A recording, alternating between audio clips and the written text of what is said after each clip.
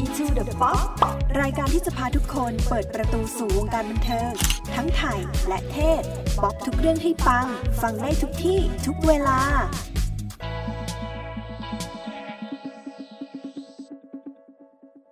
สวัสดีค่ะสวัสดีค่ะสวัสดีค่ะพบกับรายการ Into the Pop รายการที่จะพาทุกคนดำดิ่งไปในวงการบันเทิงทั้งไทยและเทศวันนี้คุณอยู่กับจัสมินสุธัญญุดาคีเว่นค่ะคิมออมอรไทยเชียรำค่ะและฟองน้ำยานิสาบุญนาคค่ะ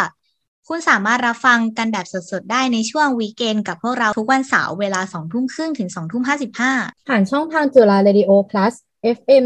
101.5 เมกะเฮิรตซ์และสามารถรับฟังได้ทางจุกแอปพลิเคชันค่ะอย่างที่บอกนะคะว่ารายการของเราเนี่ยสามารถรับฟังได้ทุกที่ทุกเวลาเนาะเราสามารถรับฟังย้อนหลังได้ที่ไหนบ้างนะคะจัสมินค่ะก็หากฟังสดๆเนี่ยก็ติดตามทางวิทยุจุฬาเนอะแต่ถ้าฟังย้อนหลังเนี่ยก็ฟังในช่องทางของวิทยุจุฬาเช่นกันค่ะเพียงเซิร์ช Google ว่าจุฬาเรดิโอกดเว็บไซต์แรกหรือว่าจะพิมพ์ว่า curadio.jula.ac.th ก็สามารถเข้าได้เช่นกันค่ะกดเลือกฟังวิทยุออนไลน์ต่อด้วย Radio on Demand เลือกวันเสาร์เวลา 20:30 น. รายการบาก้าคลับของพวกเรานั่นเองค่ะและในอนาคตพวกเราก็จะเปิดพอดแคสต์กันด้วยนะสามารถติดตามพวกเราได้ที่ Facebook และ Instagram Into the Pop ได้เลยค่ะก็แนะนำกันไปประมาณหนึ่งแล้วเนาะวันนี้ก็เป็นวันแรกที่รายการใหม่ของพวกเราออกอากาศกับทางวิทยุจุฬาเนอะอย่างจัสมินเนี่ยถ้าใครติดตามฟังรายการของบาก้าคลับนิสิตก็อาจจะพอคุ้นชื่อคุ้นเสียงกันบ้างใช่ไหมคะจากรายการจุฬาชนคนบนเหลื่อมแต่ว่าตอนนี้เนี่ยเราได้ย้ายมาเปิดรายการใหม่ในรูปแบบที่ฟังง่ายบันเทิงสนุกสนานกว่าเดิมโดยย้ายจากวันพุธมาเป็นวันเสาร์นะคะแล้วก็ไม่ได้มาคนเดียวนะเพราะว่าเราเพิ่มเติมมาด้วยเพื่อนๆพิธีกรคนใหม่ที่จะมาจัดรายการร่วมกันกับจัสมินซึ่งรายการของเราเนี่ยก็เป็นรายการใหม่ใช่ไหมคะก็ต้องเพิ่มเติมด้วยเพื่อนๆพิธีกรคนใหม่ที่มาจัดรายการด้วยกันกับเรานะคะลองแนะนำตัวกันหน่อยไหมคะเอามาสนุกจอยๆเริ่มเลย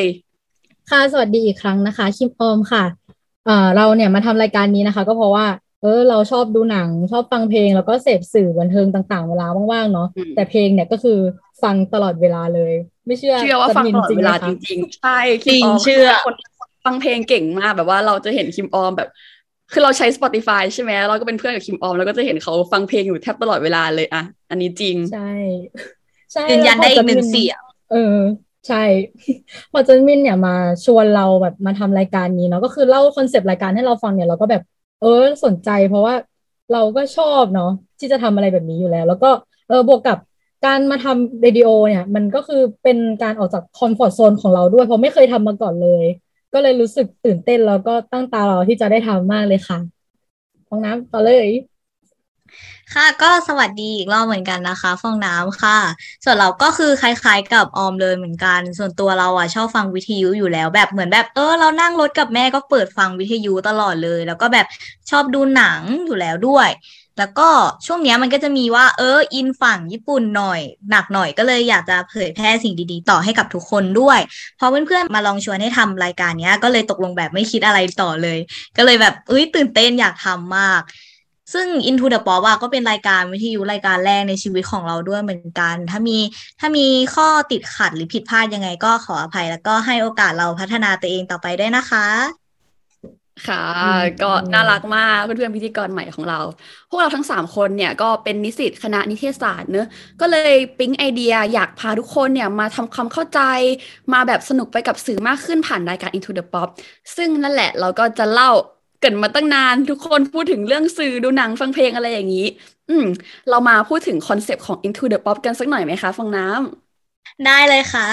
คอนเซปต์ของรายการเรานะคะก็คือการเล่าเรื่องต่างๆเกี่ยวกับสื่อบันเทิงค่ะอย่างเช่นเพลงภาพยนตร์ซีรีส์หรือแอนิเมชันค่ะโดยเราเนี่ยจะพยายามทำให้เนื้อหาเนี่ยครอบคลุมทั้งอุตสาหกรรมบันเทิงเลยค่ะไม่ว่าจะในไทยตะวันออกหรือตะวันตกเพื่อที่จะพาทุกคนไปค้นพบกับสิ่งใหม่ๆให้ได้เข้าใจแล้วก็อินกับสื่อรอบตัวมากขึ้นนั่นเองค่ะส่วนรูปแบบของรายการนะคะก็จะเป็นการเม้าท์มอยแบบกลุ่มกับเพื่อนเราเนาะโดยที่จะมีเนื้อหาแตกต่างกันไปตามแต่ละสัปดาห์ค่ะแบบสัปดาห์ที่1ของเดือนเนี่ยก็จะเป็น Week of Music สัปดาห์ที่2ก็จะเป็น Week of Movies สัปดาห์ที่3จะเป็น Week of Series และสัปดาห์สุดท้ายเป็น Week of Animation ค่ะอาจจะมีสัปดาห์พิเศษของแต่ละเดือนเนาะก็จะเป็นเรื่องอะไรในสัปดาห์นั้นก็จะต้องรอติดตามกันต่อไปค่ะ ใช่ก็บางเดือนเนี่ยก็มี4 สัปดาห์เนอะบางเดือนก็มี5 สัปดาห์วันเสาร์ที่5ของแต่ละเดือนเนี่ยเราก็อาจจะหยิบยกเรื่องสเปเชียลต่างๆมาให้ท่านผู้ฟังได้ฟังกันไม่ว่าจะเป็นแบบเรื่องที่อยู่ในกระแสหรือว่าจะเป็นแขกรับเชิญสุดพิเศษที่เราแบบไปชวนเขามาพูดคุยให้ฟังนั่นเองอืมแล้วก็นอกจากรายการของพวกเราเนี่ยจะไปพูดถึงเรื่องสื่อแบบทุกประเภทในทุกวงการใช่ไหมบางทีเราก็จะอาจมีการจับกับทฤษฎีพาทุกคนแบบไปทำความเข้าใจสัญญาต่างๆในสื่อมากขึ้นหรืออาจจะเป็นการที่พวกเรา3 คนเนี่ยมาแนะนำสื่อหน้าดูแบบเพลงหน้าฟังหนังหน้าดูให้ท่านผู้ฟังได้แบบเปิดมุมมองใหม่ๆซึ่งจุดประสงค์ของพวกเราเนี่ยอยากให้ทุกคนได้เข้าใจกับสื่อแล้วก็ได้เรียนรู้สื่อใหม่ๆที่น่าสนใจมากขึ้นนั่นเองค่ะ แล้วก็เป็นกิมมิคเล็กๆในรายการของเราละกัน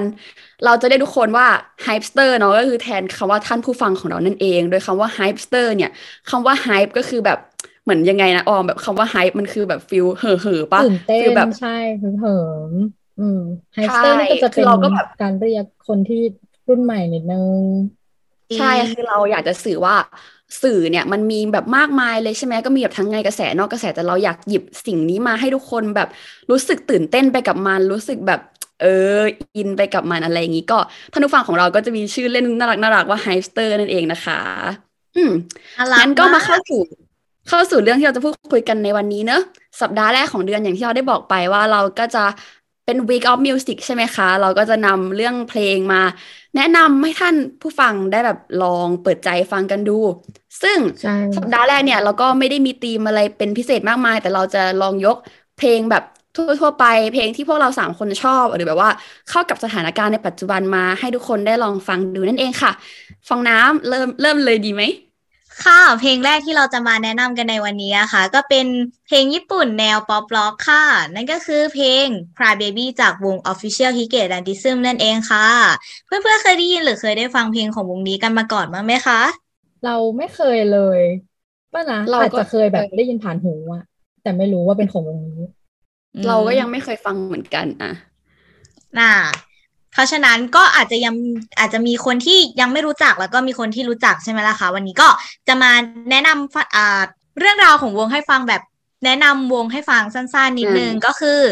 วงเนี้ยนะคะเป็นวงป๊อปร็อกสุดแนวจากญี่ปุ่นนั่นเองซึ่งเขาเนี่ยมีการนำเปียโนเนี่ยมาผสมกับเครื่องดนตรีชนิดอื่นๆซึ่งถือเป็นเอกลักษณ์ของวงเลยแล้วก็นอกจากนั้นเนี่ยวงเนี้ยก็ยังออกเพลงดังๆมาแล้วหลายเพลงเลยค่ะ แล้วก็ยังได้ร้องเพลงประกอบอนิเมะหลายเรื่องด้วยทั้งอนิเมะในตำนานสุดฮิตของบ้านเราเนี่ยที่พูดชื่อไปยังไงทุกคนก็ต้องรู้จักอย่างโดเรมอนใช่ไหมคะก็คือเขาเนี่ยใช่ได้ร้องเพลงประกอบ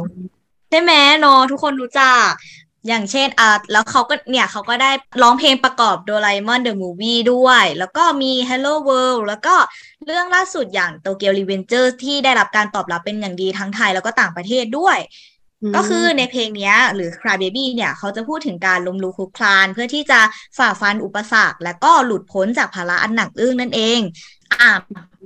โอเคค่ะก็อย่างที่บอกไปนะคะว่าเพลงนี้เป็นเพลงประกอบอนิเมะเรื่อง Tokyo Revengers ใช่ไหมคะเพลงนี้เขาก็เลยมีความเชื่อมโยงแล้วก็บอกถึงภาระมากมายที่พระเอกของเรื่องเนี่ยจะต้องแบกรับไปด้วยค่ะแต่ก็บอกเลยนะว่าคนที่ไม่เคยดูอนิเมะเรื่องนี้มาก่อนเนี่ยมาฟังแล้วก็ยังอินได้เหมือนกันค่ะเพราะเพลงนี้เขายังสามารถสื่อถึงชีวิตวัยรุ่นสุด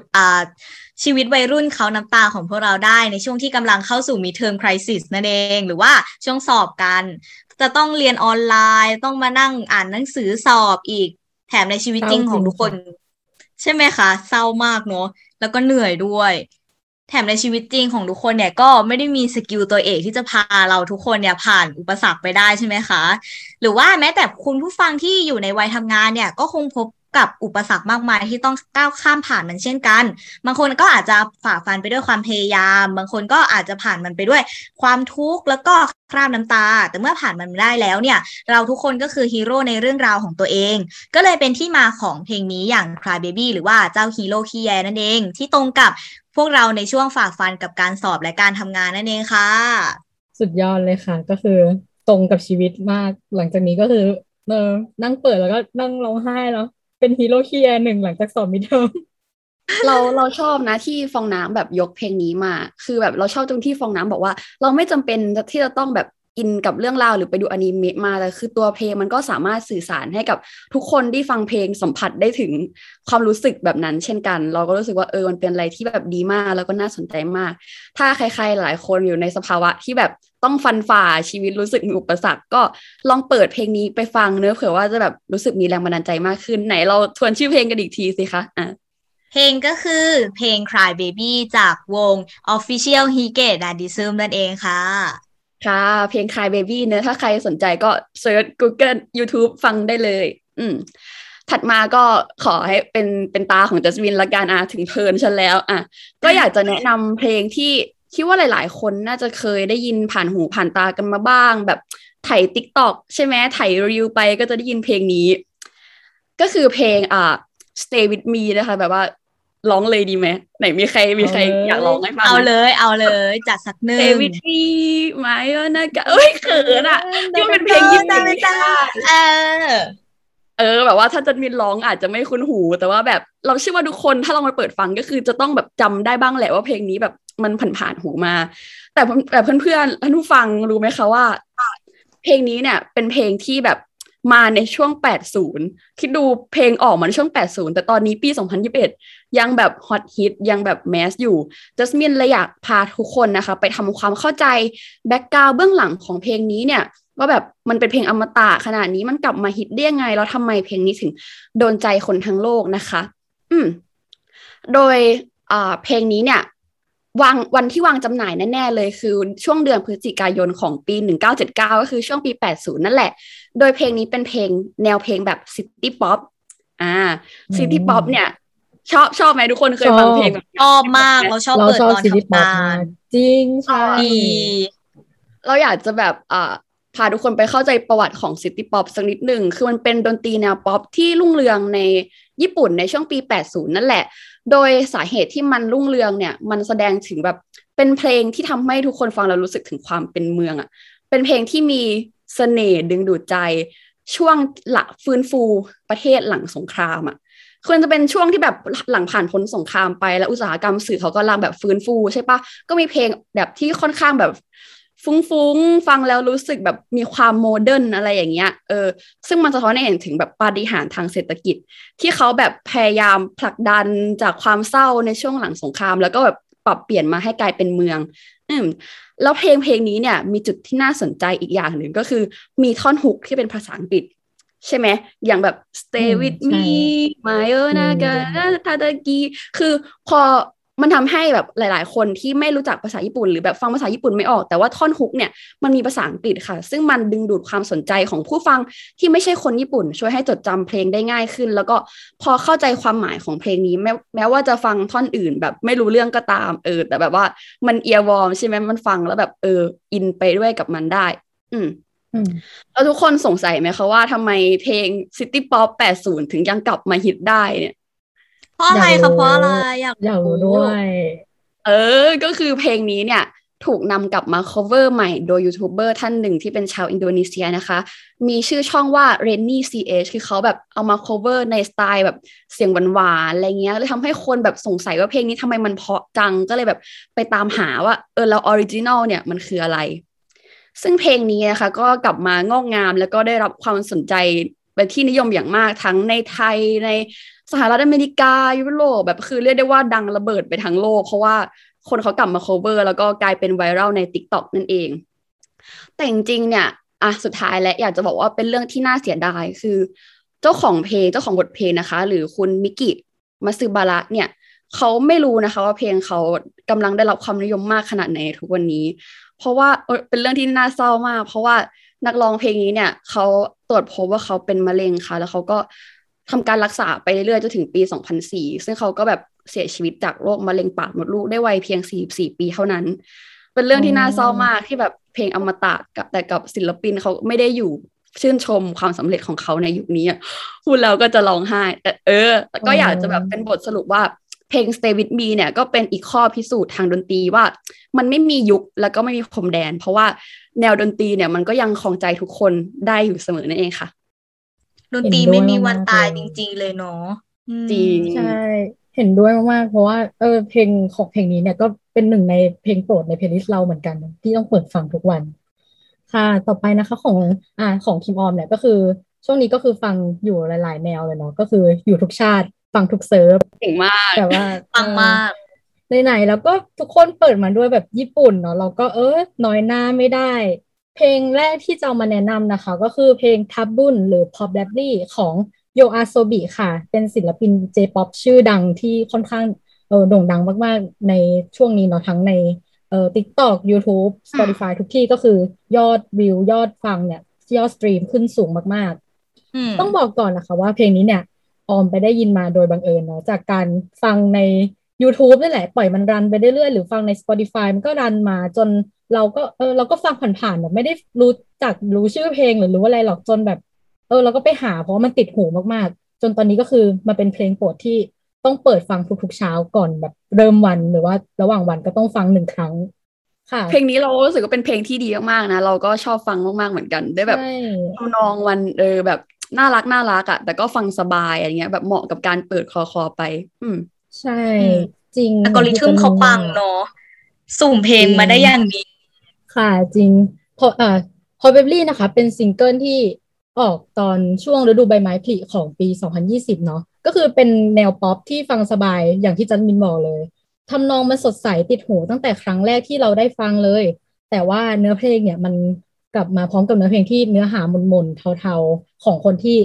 เลิกรากับคนรักไปเนาะฟีลแบบความรักครั้งนี้เนี่ยมันก็ไม่ได้ต่างจากครั้งไหนๆเลยต่อให้จะมีเรื่องราวที่สวยงามมากเท่าไหร่แต่สุดท้ายแล้วมันก็จะต้องจบลงแล้วก็ต้องจากลากันไปอยู่ดีค่ะโอ้เป็นเพลงที่แบบเศร้าฟังไม่ไหวในช่วงอกเอหักหรือเปล่า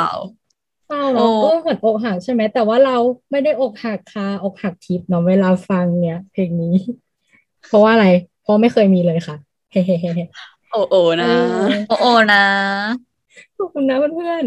ๆที่เราเลือกเพลงนี้มาแนะนำทุกคนนะคะก็เพราะว่าเห็นว่าช่วงนี้เนี่ยเราอ่ะกำลังอยู่ในหน้าฝนด้วยเนาะบรรยากาศที่มันครึ้มๆเงาๆเนี่ยเพลงนี้เนี่ยก็เหมาะกับการเปิดฟังแล้วก็เหมาะกับมูดของช่วงนี้สุดๆเลยค่ะแล้วก็อีกครั้งแม้ว่าอีกครั้งที่มีดนตรีสดใสเนาะแล้วก็มีเนื้อเพลงที่แม้จะเจ็บปวดเนี่ยแต่ก็สามารถช่วยเยียวยาจิตใจของให้กับเราได้เป็นอย่างดีเลยค่ะจะมีอีกพอยต์หนึ่งที่เราอยากเสริมนอกเหนือจากแบบเพลงนี้จะเป็นเพลงที่ดีมากๆเนี่ยศิลปินว่าไงคะหรือวงโยอาสวิใช่คือมันเป็นศิลปินดูโอเนอะซึ่งมีความน่าสนใจตรงที่ว่าเขาเพิ่งปล่อยแค่แบบซิงเกิลไปยังไม่ได้ออกอัลบั้มเต็มมาเลยแต่ว่าใช่กับมีผู้ฟังล้นหลามแบบทั่วทั้งโลกเลยแบบว่าขึ้นชาร์ตบิลบอร์ดบิลบอร์ดระดับโลกแล้วก็ได้รับเชิญไปในแสดงงาน NHK หรือที่เราอาจจะคุ้นเคยกันในคำว่างานขาวแดงซึ่งเป็นแบบงานดนตรีของญี่ปุ่นที่จะได้แบบพวกวงกิตติมศักดิ์หรือแบบวงที่ชื่อดังได้ขึ้นไปแสดงแต่แบบวงนี้ทุกคนเพิ่งปล่อยเพลงมาแบบไม่กี่เพลงยังไม่มีอัลบั้มเต็มแต่เขาก็ได้รับเชิญใช่ให้แบบขึ้นเวทีนี้แล้วก็รู้สึกว่าเนี่ยมันคือเรื่องที่ไม่ธรรมดามากๆดังนั้นก็ถ้าใครอยากแบบสัมผัสความไม่ธรรมดาของวงนี้ก็ห้ามพลาดเพลงนี้ได้ประการทั้งปวงเลยค่ะจริงค่ะ ฟังมากต้องอย่าลืมไปกดฟังจริงเพลงเนี้ยดูแบบฟังสบายแต่เนื้อหาเศร้ามากเลยนะคะเนี่ยจริงค่ะร้องไห้แบบว่าคนชอบฟังเพลงอกหักอย่างเราเนี่ยต้องไปกดเพิ่มเพลย์ลิสต์ไว้แล้วต้องมานั่งเปิดฟังแน่นอนสำหรับเพลงต่อไปนะคะเราขอข้ามมาทางฝั่งประเทศเพื่อนบ้านของญี่ปุ่นบ้างอย่างประเทศเกาหลีนั่นเองเพลงที่เราจะมาแนะนำอีกเพลงหนึ่งก็คือเพลง Villain 52หรือว่า Villain 52นั่นเองถ้าพูดแบบไทยๆอะเนาะก็จากเพลงนี้นะคะก็ร้องโดยบอยแบนด์ระดับโลกอย่าง BTS นั่นเองที่ออกมาในอัลบั้ม The Most Beautiful Moment in Life Part 2ในปี2015ค่ะเพลงอ๋อเนี้ยเพลงเขา นี้ออกมาได้สักพักหนึ่งแล้วใช่ไหมคะใช่ค่ะเป็นอัลบั้มที่ออกมาหลังจากเพลง I Need You ที่ทำให้ BTS เนี่ยเริ่มมีชื่อเสียงแล้วก็ได้ที่หนึ่งของรายการเพลงด้วยเป็นอัลบั้มต่อจากอืมซึ่งเพลงเนี้ยค่ะที่เราเลือกมาเนี่ยเขาสื่อถึงความเหงาแล้วก็เสียงร้องเพลงที่ไม่ว่าจะร้องดังแค่ไหนเนี่ยก็ไม่มีใครตอบรับค่ะแต่ในเนื้อเพลงเนี่ยก็ยังมีก็ยังบอกถึงความมุ่งมั่นและความไม่ยอมแพ้อยู่ด้วยค่ะว่าถึงแม้ว่าจะไม่มีใครได้ยินเนี่ยพวกเขาก็ยังจะร้องเพลงต่อไปเพื่อหวังว่าสักวันเนี่ยจะมีคนได้ยินเสียงของพวกเขานั่นเองค่ะซึ่งถ้าเทียบกับชีวิตจริงของเราแล้วเนี่ยมันก็ยังบอกได้ถึงการไม่ยอมแพ้กับความฝันของตัวเองแล้วก็พยายามที่จะทำมันต่อไปด้วยค่ะแต่ในสถานการณ์บ้านเมืองที่แทบจะมองไม่เห็นอนาคตของตัวเองที่จะทำตามความฝันของเราได้ใช่ไหมคะ เนี่ยบางคนก็คงจะท้อแล้วก็อยากยอมแพ้เนาะเราก็เลยอยากจะสื่อให้กับคุณผู้ฟังว่าอย่าเพิ่งยอมแพ้กับความฝันของตัวเองกันนะคะเราเนี่ยจะเอาใจช่วยทุกคนเองฟองน้ำน่ารักอะรู้สึกว่าฟองน้ำจะค่อนข้างแนะนำเพลงที่แบบเป็น inspirational เรารู้สึกว่าดีนะน่าสนใจจริงเราอยากให้ทุกคนได้ลองฟังเพลงแล้วก็พร้อมไปกับการดูเนื้อหาของเพลงให้เข้าลึกเข้าไปแบบจริงๆเพลงนี้มันสื่อถึงอย่างนี้นะอะไรอย่างเงี้ยค่ะแล้วก็เกร็ดเล็กเกร็ดน้อยที่เราจะมาแถมให้คุณผู้ฟังอีกทีนึงเนี่ยก็คือเพลงเนี้ยหนุ่มๆ BTS เนี่ยเขาได้เปรียบเทียบตัวเองกับวาน52 เฮิร์ตซ์ค่ะที่ถึงแม้ว่าจะส่งคลื่นเสียงออกไปไกลแค่ไหนเนี่ยในทะเลเนี่ยก็ไม่มีใครได้ยินเพราะว่าปกติแล้วเนี่ยวานทั่วไปเขาจะมีความถี่ในการสื่อสารเนี่ย15-20 เฮิร์ตซ์ค่ะเมื่อน้องวานที่ส่งคลื่นความถี่ออกไปในขนาด52 เฮิร์ตซ์เนี่ยก็เลยทำให้วานตัวอื่นไม่ได้ยินรวมถึงที่มาของชื่อเพลงนี้ก็ได้มาจากการผสมคำจากเวลที่แปลว่าวานกับเอเลียนก็เลยออกมาเป็นคำว่า Valiant 52วานประหลาดที่โดดเดี่ยวที่สุดในโลกนั่นเองค่ะชื่อเพลงน่ารักเนาะดูแบบเล่นคำน่ารักอ่ะก็ถ้าถูกใจเพลงนี้ก็อย่าลืมเก็บเพลงนี้ไว้ในเพลย์ลิสต์ของทุกคนด้วยนะคะเยี่ยมมากแล้วก็จะ move on มาจากซีกโลกตะวันออก move กลับมาทางซีกโลกตะวันตกนิดนึงเดี๋ยวจัดมินก็จะพาทุกคนมาฟังเพลงสากลกันบ้างเนอะโดยที่เพลงนี้เนี่ยก็อาจจะฉีกแนวออกไปหน่อยตรงที่เราจะ move on จากเพลงป๊อปมาที่เพลงร็อกด้วยเช่นเดียวกันเพลงที่ว่าก็คือเพลง Wake Me Up When September Ends ของวง Green Day นั่นเองนะคะก็อยากที่เลือกเพลงนี้มาเนี่ยก็เพราะว่าตอนนี้มันคือช่วงต้นของเดือนตุลาใช่ไหมคะก็คือสิ้นสุดเดือนกันยายนแล้วเราก็อยากจะเวกทุกคนให้ตื่นจากเดือนกันยากลับมาถึงเดือนตุลากันแล้วเพลงนี้เนี่ยเราเรียกได้ว่าเป็นหนึ่งในเพลงอมตะของวง Green Day เลยนะแบบเป็นเพลงที่แบบดังที่สุดของเขาคือถ้าใครพูดถึง Green Day ก็คือจะเป็น Wake Me Up When September Ends ก็จะมาเป็นเพลงแรกที่แบบนึกถึงแล้วอาจจะแบบในช่วงเดือนที่ผ่านมาถ้าใครถ่ายสตอรี่ IG หรือแบบเลื่อนดูเพลงนี้ก็จะกลับมาฮอตฮิตในทุกปีอ่ะพอมันเป็นพวกเพลงที่มีชื่อเดือนอ่ะทุกคนคือคนเขาก็จะหยิบกลับมาเล่นได้ทุกเดือนใช่ไหมแบบเหมือนช่วงต้นเดือนเซปเทมเบอร์ทุกคนก็จะแชร์เพลงนี้แบบว่าโอ๊ยไม่ไหวแล้วเหนื่อยกับเซปเทมเบอร์มากปลุกฉันตอนมันจบแล้วกันนะอะไรอย่างเงี้ยคิดมาแล้วไม่แต่จริงๆเราอยากพาทุกคนไปทำความเข้าใจกับแบบแบ็กกราวด์ของเพลงนี้กันดีกว่าว่าทำไมมันถึงชื่อว่า Wake Me Up When September Endsคือเพลงนี้เนี่ยจริงๆมีเบื้องหลังที่น่าเศร้านะโดยฟรอนต์แมนของวงนะคะหรือบิลลี่โจอาร์มสตรองเนี่ยเขาได้เขียนเพลง Wake Me Up When September Ends เนื่องมาจากคุณพ่อเขาค่ะเสียชีวิตในเดือน September ซึ่งมันทำให้เกิดแบบมันเกิดความเศร้าในจิตใจอ่ะมันทรมาทำให้เขาเห็นคนในครอบครัวแบบคุณแม่ของเขาหรือตัวเขาเองต้องผ่านความเจ็บปวดจากการสูญเสียคุณพ่อและเมื่อเดือนนี้วนกลับมาทุกๆปีเนี่ยมันก็ทำให้รู้สึกแบบเจ็บปวดที่หัวใจเห็นไหมกันก็เลยแบบว่าเมื่อไหร่ที่เดือนเซปเทมเบอร์มาฉันอยากจะหลับไปเลยแบบไม่อยากจะตื่นมาเพื่อรับรู้ความเจ็บปวดดังนั้นก็รบกวนปลุกฉันตอนที่เดือนนี้มันผ่านไปแล้วได้ไหมเพราะว่ามันทำให้นึกถึงเรื่องที่คุณพ่อเสียชีวิตอะไรอย่างเงี้ยซึ่งเรารู้สึกว่าเรื่องนี้เป็นแฟกต์ที่แบบเศร้าเนอะสะเทือนใจนั่นแหละก็แบบทำให้มีกระแสสังคมออกมาช่วงหลังจากนี้ว่าแบบมีคนชอบเพลงนี้มาเล่นเป็นมีมอะค่ะแบบเอามาเล่นเป็นแบบเรื่องตลกซึ่งก็มีบางกลุ่มบอกว่ามันไม่เหมาะสมหรือเปล่าเพราะว่าสิ่งนี้เขียนมาจากความรู้สึกเสียใจของคุณบิลลี่โจอาร์มสตรองเราไม่ควรเอามันมาเมคฟันหรือเปล่าแต่เราก็อยากจะบอกให้ทุกคนได้รับรู้ถึงเกร็ดเล็กๆแต่ว่าเพลงนี้ก็เป็นเพลงที่ดีมากๆเลยนะแบบสามารถเข้าไปลองฟังได้เป็นเพลงร็อกที่แบบไม่ได้ร็อกรุนแรงเกินไปเพราะอย่างที่บอกมันจะมีติดกลิ่นอายความแบบช้าๆเศร้าแต่มาพร้อมกับจังหวะที่ค่อนข้างแบบเขาใช้คำว่าแบบระทึกใจจังหวะมันค่อนข้างแบบโดนใจใช่ไหมแต่ก็เป็นเพลงช้าๆที่สามารถเปิดฟังในวันที่เศร้าๆเหงาๆได้ค่ะเพลงนี้ก็เป็นเรื่องมีเรื่องราวเบื้องหลังที่แบบรู้สึกว่าน่าเศร้าแล้วก็น่าสะเทือนใจเนาะการที่เราได้ทำความเข้าใจกับเนื้อเพลงหรือว่าเบื้องลึกเบื้องหลังของเพลงเนี่ยก็อาจจะทำให้เรารับรู้เรื่องราวแล้วก็อินกับบทเพลงได้มากขึ้นด้วยเนาะเดี๋ยวไว้จะไปลองฟังดูนะคะขอบคุณมากค่ะจัสมินสำหรับวันนี้ก็เราก็พูดคุยกันประมาณนี้เนาะเซสชั่นการแนะนำเพลงใน EP แรกของเราก็คือเราก็ได้เพลงไปเพิ่มลงในเพลย์ลิสต์ตั้งหลายเพลงเลยชอบเลยค่ะเพลงแบบนี้แบบมูดสวิงเหมือนนั่งรถไฟเหาะฟังร็อกไปฟังเศร้ากลับมาฟังเพลงรักต่อ หวังว่าจะมีสักเพลงเนี่ยที่จะถูกใจชาวไฮป์สเตอร์ของพวกเรานะคะหรือว่าถ้ามีเพลงไหนที่ชื่นชอบอยากแบ่งปันอยากให้กำลังใจหรือว่าจะให้คำแนะนำติชมพวกเราประการใดเนี่ยก็สามารถเข้าไปกดไลค์กดติดตามแล้วก็พูดคุยกันได้ที่ Facebook และ Instagram Into the Pop ของพวกเราได้เลยนะคะใช่ค่ะก็วันนี้คุยกันมาสนุกมากพอของปากของคอแล้วก็ได้เพลงใหม่ๆไปฟังก็มาพบกันใหม่ทุกวันเสาร์เวลา 20:30 น.ถึง 20:55 น.รับฟังก่อนใครที่จุฬา Radio Plus FM 101.5 MHz และ Joox Application สำหรับวันนี้คิมอ้อมฟองน้ำและจัสมินก็ขอลาทุกคนไปก่อนขอให้มีสัปดาห์ที่ดีนะคะสวัสดีค่ะ Into the Pop รายการที่จะพาทุกคนเปิดประตูสู่วงการบันเทิงทั้งไทยและเทศป๊อปทุกเรื่องให้ปังฟังได้ทุกที่ทุกเวลา